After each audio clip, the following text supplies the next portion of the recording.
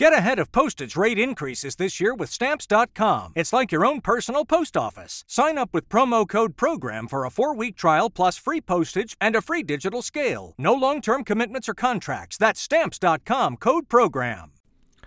This is Chris Penrose with the Believe Network, here to talk about USC men's basketball and the 2018-2019 season. Really excited to be a part of this network. I have never done anything like this, so probably very similar to this year's basketball team. It's going to be a bit of a learning process in the beginning. Hopefully we'll continue to get better and better as the season goes along, but I'm really excited to be a part of this and to talk about something that's very near and dear to my heart, which is USC men's basketball. For those who don't know me and are wondering who is this guy who is talking about USC basketball, I played at USC from 2003 through 2007. I played for 4 different coaches. I started out playing for Henry Bibby. I was preferred walk-on, recruited by Coach Bob Cantu out of Francis Parker High School down in San Diego, California. My freshman year did not see any time, unfortunately. Then my sophomore year, Coach Bibby actually made me a team captain along with Roy O'Neal, who was a senior at the time. And 4 games into my sophomore year, Coach Bibby was fired after probably one of the worst road trips I'd ever been on. We played at North Carolina, second game of the season, who eventually won the national championship, but we lost to them by almost like 50. And then probably the biggest upset I was on the losing side of was when we went to LaSalle in Philadelphia and lost to them by about 10, 12 points. Came back home and Coach Bibby was fired. Then I played for Rick Majerus for about 8 days. That's a pretty interesting story. If anyone remembers, Rick Majerus was hired in December, and 8 days in, he decided to not coach at USC due to health reasons. But the real story is that he and Mike Garrett did not see eye to eye, and Rick Majerus decided that he wasn't going to get what he wanted under the current or the then current athletic department, and decided to go his separate ways after a little over a week. So then Jim Saya, who was an assistant coach, took over and finished off my sophomore year. So I had technically played for 3 different head coaches within my first 2 years at USC. Then Coach Floyd was hired. And I had Coach Floyd for my junior and senior year. And I have to say, I owe a lot to Coach Floyd. I still talk to him quite a bit today. I love the guy. I know if you're a USC basketball fan, you probably have mixed emotions about Coach Floyd. He did a lot of great things for the program. And then, the whole OJ Mayo situation. I obviously have a lot of thoughts on that. I am on Coach Floyd's side. We can get into that discussion later on in the season. But Coach Floyd was, in my opinion, one of the better coaches in USC basketball history. The thing about him is I honestly think that you could, if you had 10 players and you gave the 5 best players to one coach and you gave the worst 5 players to Coach Floyd, he'd find a way to make the game interesting and probably win. That's something that I haven't seen a whole lot of coaches do. The way he strategized and the way he watched film, how he kind of put the pieces together to figure out how we would match up, especially in my junior year, we didn't have a whole lot. We returned 4 guys, Dwayne Shackelford, Nick Young, Gabe Pruitt, Lodrick Stewart were all scholarship guys, and then a couple walk-ons, including myself. And we had some tough times that junior year. But the one thing that I really realized playing for Coach Floyd that first year was he knew how to make us better, and he knew how to keep us in games when honestly we probably shouldn't have been in the game. And we had some big upsets my junior year, beating North Carolina at home beating UCLA at home when they were ranked top 5 in the country, beating Arizona at home. We had some big wins, and we were able to build on that going into my senior year, in which we made it to the NCAA tournament, was a top 15 team at the end of the year, and it put USC basketball in a position to bring in top recruiting classes from that point on. So with all that said, in the coaching carousel, that was my 4 years in college. One of, in my opinion, my greatest accomplishments was I was voted a team captain for 3 of my 4 years as a walk-on. That's something that I'm very, very proud of. And to this day, I use that experience as a team captain in my everyday life. And probably my greatest moment on the team was senior night, my senior year, first year in the Galen Center. Coach Floyd put me in as we were up, I think, 18 with about 2 minutes left. And even though I airballed a shot, I was burned for a layup, and I got dunked on with about 10 seconds left. I was on the fast break. Daniel Hackett gave me a great pass on the wing, and I hit a 3 in front of a sold-out crowd, and the place went absolutely nuts. And I was on ESPN's Top 10. I was basically the play of the day on every local LA sports broadcast that evening. Bunch of interviews and stuff after the game. I actually felt like I hit a game-winning shot, even though we were up by a lot and the shot meant nothing. But to me, it definitely meant something. So with that, enough about me. Let's talk about some USC hoops. It's going to be very interesting this year. I've been to a few practices. I'm a big Andy Enfield guy. I think he is a fantastic coach. I think he has put together a very good team this year, but it's going to be very interesting to see who steps up. The last few years, we kind of know what this team was going to be about. You kind of saw the same players come back over and over again. And you had that consistency with Jordan McLaughlin, Elijah Stewart, Chimezie Metu. You knew what was going to happen. You knew you were going to get points from those 3 guys. You knew you could rely on them. But this year, we're going to have a lot of role players that are going to have to step up. And they're going to have to step up fast. We lose a lot of leadership with the guys that either graduated or went to the NBA. Jordan McLaughlin, that's someone that you're just not going to be able to replace right away. He was the heart and soul of this team for 4 years. As a freshman, he was the guy who was leading the team. And you can't just replace that overnight. It's going to have to come from one of these seniors, I think, most likely Benny Boatwright, to bring this leadership and to bring that fire that Jordan always brought to every practice and every game. I mean, you lose a point guard who was consistently giving you almost 13 points a game with 7 assists.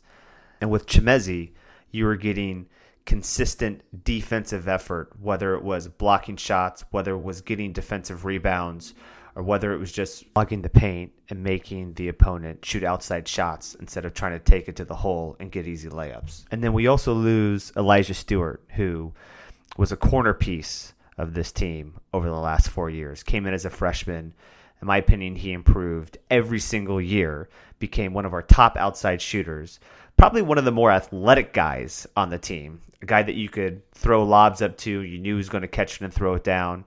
Good defender, very athletic, and he hit some really big shots, especially in the NCAA tournament 2 years ago.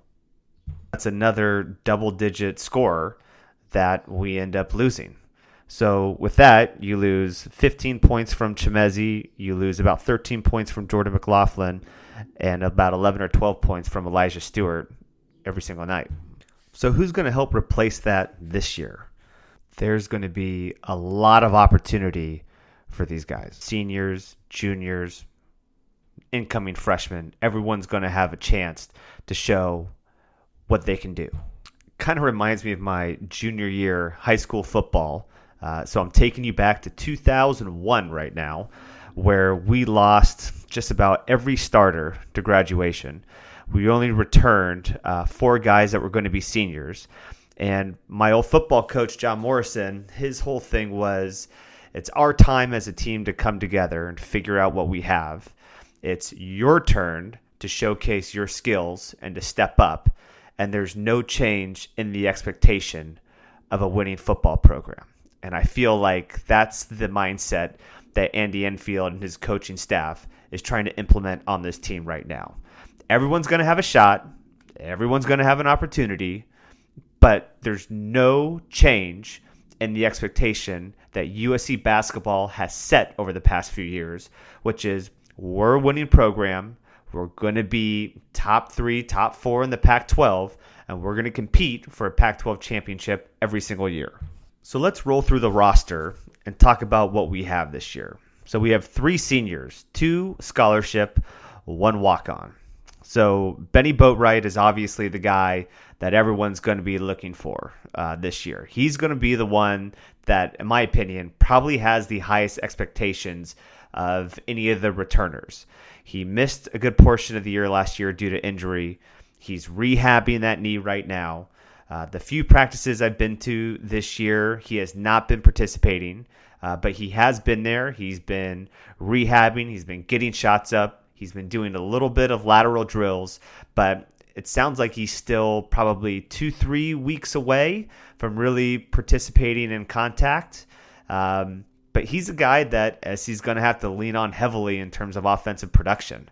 Last year in the 23 games that he played, he averaged about 13, 14 points, and SC needed those points. And we're really going to need to count on him this year to be kind of the rock offensively and to be able to provide that type of scoring output day in and day out.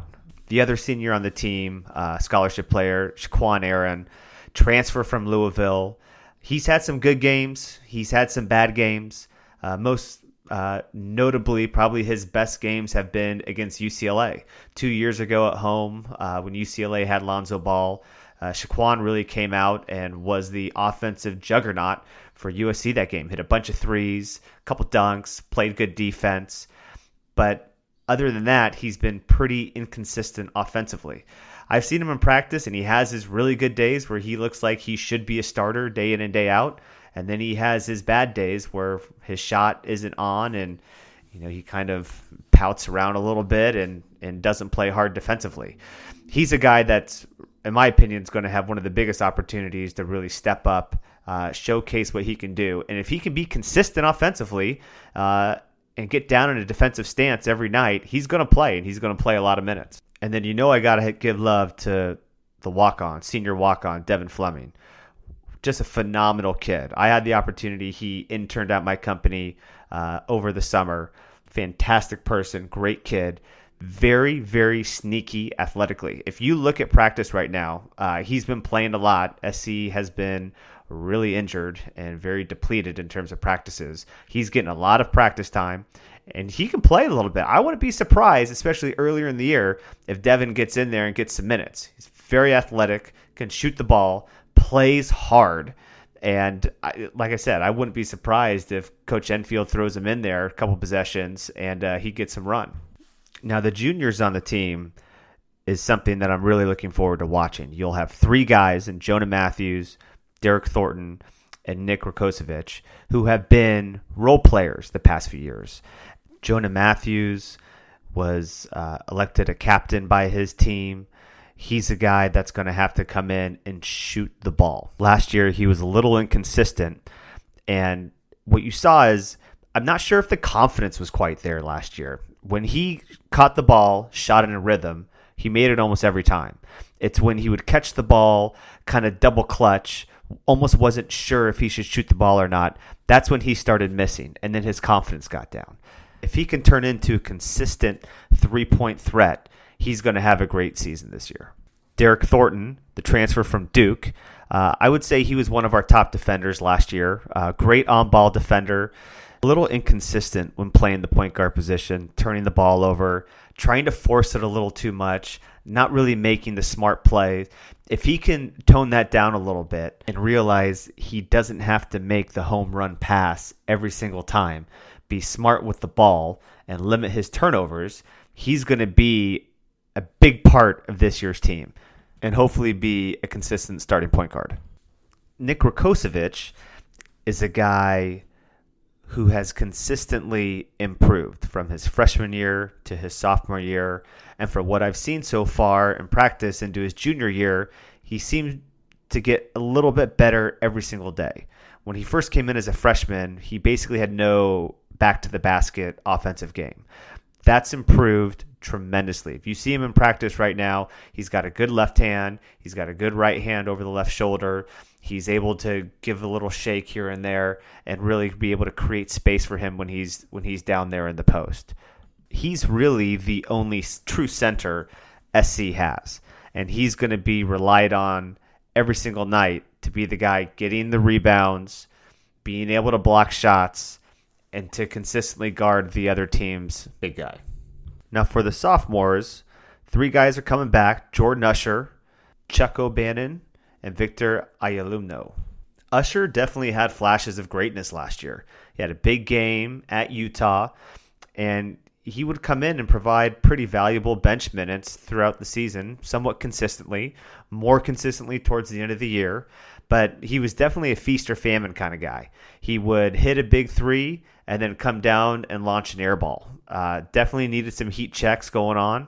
But he's a guy, he's gotten bigger. I've been seeing him practice a little bit more with the big guys. He's developing a little bit more back to the basket game, which is going to be interesting because SC doesn't have a whole lot of height this year. So I can see him playing at the 4. In order for him to get more minutes, he's going to have to be a little bit more consistent offensively, not turn the ball over as much, and to really kind of stay in his game, which is going to be shooting the open 3, playing good defense, and rebounding. Now, Chuck O'Bannon Jr. has by far, in my opinion, been the most improved player from the end of last season to the beginning of this season. He's really developed a nice jump shot. He's very athletic. Didn't see a whole lot of time last year, which was somewhat surprising, being a McDonald's All-American coming in. Most McDonald's All-American freshmen get a lot of minutes. He did not. But I think he's going to be consistent offensive weapon for Andy Enfield and his coaching staff this year. And Victor's also improved a lot. I've seen a couple times him catching the ball in transition when he's running the floor and going up and dunking it, which last year, if he were to try to catch the ball on a fast break, he'd probably fumble it out of bounds. He still has a long ways to go. I don't really see him getting a ton of minutes this year, but as long as he continues to develop and get better, develop his hand strength, develop an offensive game, by his senior year, I think he could see significant minutes. But this year, I just don't see him getting into the game a whole lot. So those are the returners. Now let's talk about the freshmen. Very interesting class Coach Enfield's put together this year. 3 guys, 1 5-star, 2 4-stars, who all came in hoping to get minutes right away. The most talked about freshman is going to be 6'6" guard Kevin Porter Jr. out of Seattle. Pretty interesting story, as he was somewhat under the radar. 2 years ago, he was a 3-star recruit, turned into a 4-star recruit, and then over the summer, he made a huge leap. And now everyone's talking about how he's going to be a first-round pick in next year's NBA draft. He is very impressive. What's kind of interesting is I feel like he takes some plays off. In the few scrimmages I've seen, he's kind of gone through the motions half the time, and then when he wants to turn it on, he's the best player on the court, and he makes some incredible shots. He's very athletic. You see him out on the wing catching lobs. He's very, very fun player to watch. If he can put 2 halves together, I think he's going to be a very special player. Now, the freshman that I really like is Elijah Weaver. I think he's going to be a tremendous player, and he's going to be a 3 or 4 year player for USC. I think he will be an NBA point guard. He's long, he's 6'5", he can handle the ball, he plays great defense. He unfortunately has had ankle surgery, and he won't even be ready for the start of the season. I think he'll probably miss the first 2 or 3 weeks of the season. But he's going to be pushing Derek Thornton for playing time in the point guard position. And I wouldn't be surprised if those guys are on the court at the same time, as we saw Andy Enfield sometimes like to play 2 point guards on the same time. Jerron Brooks is the big guy of the freshman class, also from Seattle. 6'9". He's been improving slowly, still has a ways to go, but he might get thrown to the fire here. I mean, you look at SC's roster, they don't have a whole lot of height. I mean, other than Benny and Rakocevic, I mean, they don't have a whole lot of length and height in that front court.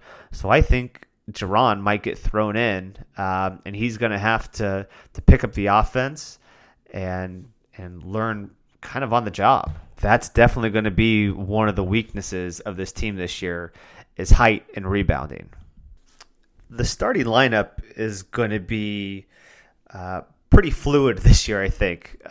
With a lot of these injuries so far, I think if the season were to start tomorrow, we're probably looking at Thornton at the point guard position, Jonah Matthews at the 2, Shaquan Aaron at the 3, Jordan Usher at the 4, and Rakocevic at the 5. Now, when everyone's healthy and we're kind of going through the midst of the season, I think we're probably still going to see Thornton at the 1, Matthews at the 2, Kevin Porter Jr. at the 3, Benny at the 4, and Nick at the 5. And the bench is actually pretty deep. You'll have Usher coming off the bench. I think Charles O'Bannon's going to get a good amount of minutes. Obviously, I'm a huge Elijah Weaver guy. I think he's going to push Thornton for that starting point guard spot by the end of the year. And then you have Shaquan Aaron and Jerron Brooks as well. We'll see what happens. I mean, one thing we know about Coach Enfield is he's not afraid to mix up his starting lineup. I mean, last year he started 10 different guys based on their scouting and their game planning. So what can we expect from this year's team? We have no idea. There are so many new pieces to this puzzle. I just don't know what to really expect. I guess the one thing that I do think is going to happen is there's going to be a pretty steep learning curve. There are a lot of guys here who need to figure out how to become the guy. Who's going to take the last second shot to win the game? Who's going to be the defensive rock and who's going to grab the team, pull everyone together, and tell them they need to get a stop? Who's going to be the guy that's going to step up and get the big rebound to win the game? Who's going to be the leader in the locker room if the team goes on a 2 or 3 game losing streak and people start to get down on each other? Those are the unknowns that are going to have to be discovered if this team's going to make a push for a Pac-12 title. And the road to that title and the NCAA tournament starts November 6th against Robert Morris. We'll get into the schedule on the next episode. For Chris Penrose on the Believe Network, signing off. We'll talk to you later. Thank you for listening to Believe. You can show support to your host by subscribing to the show and giving us a 5-star rating on your preferred platform.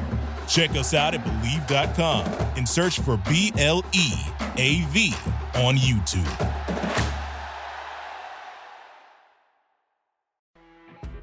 You know when you're listening to a true crime story that has an unbelievable plot twist that makes you stop in your tracks? That's what our podcast, People Are the Worst, brings you with each episode. I'm Rachel. And I'm Rebecca. We're identical twins who love true crime cases that make you say, didn't see that coming, and we hate the people responsible for them. Listen to People Are the Worst now on Apple, Spotify, or wherever you get your podcasts.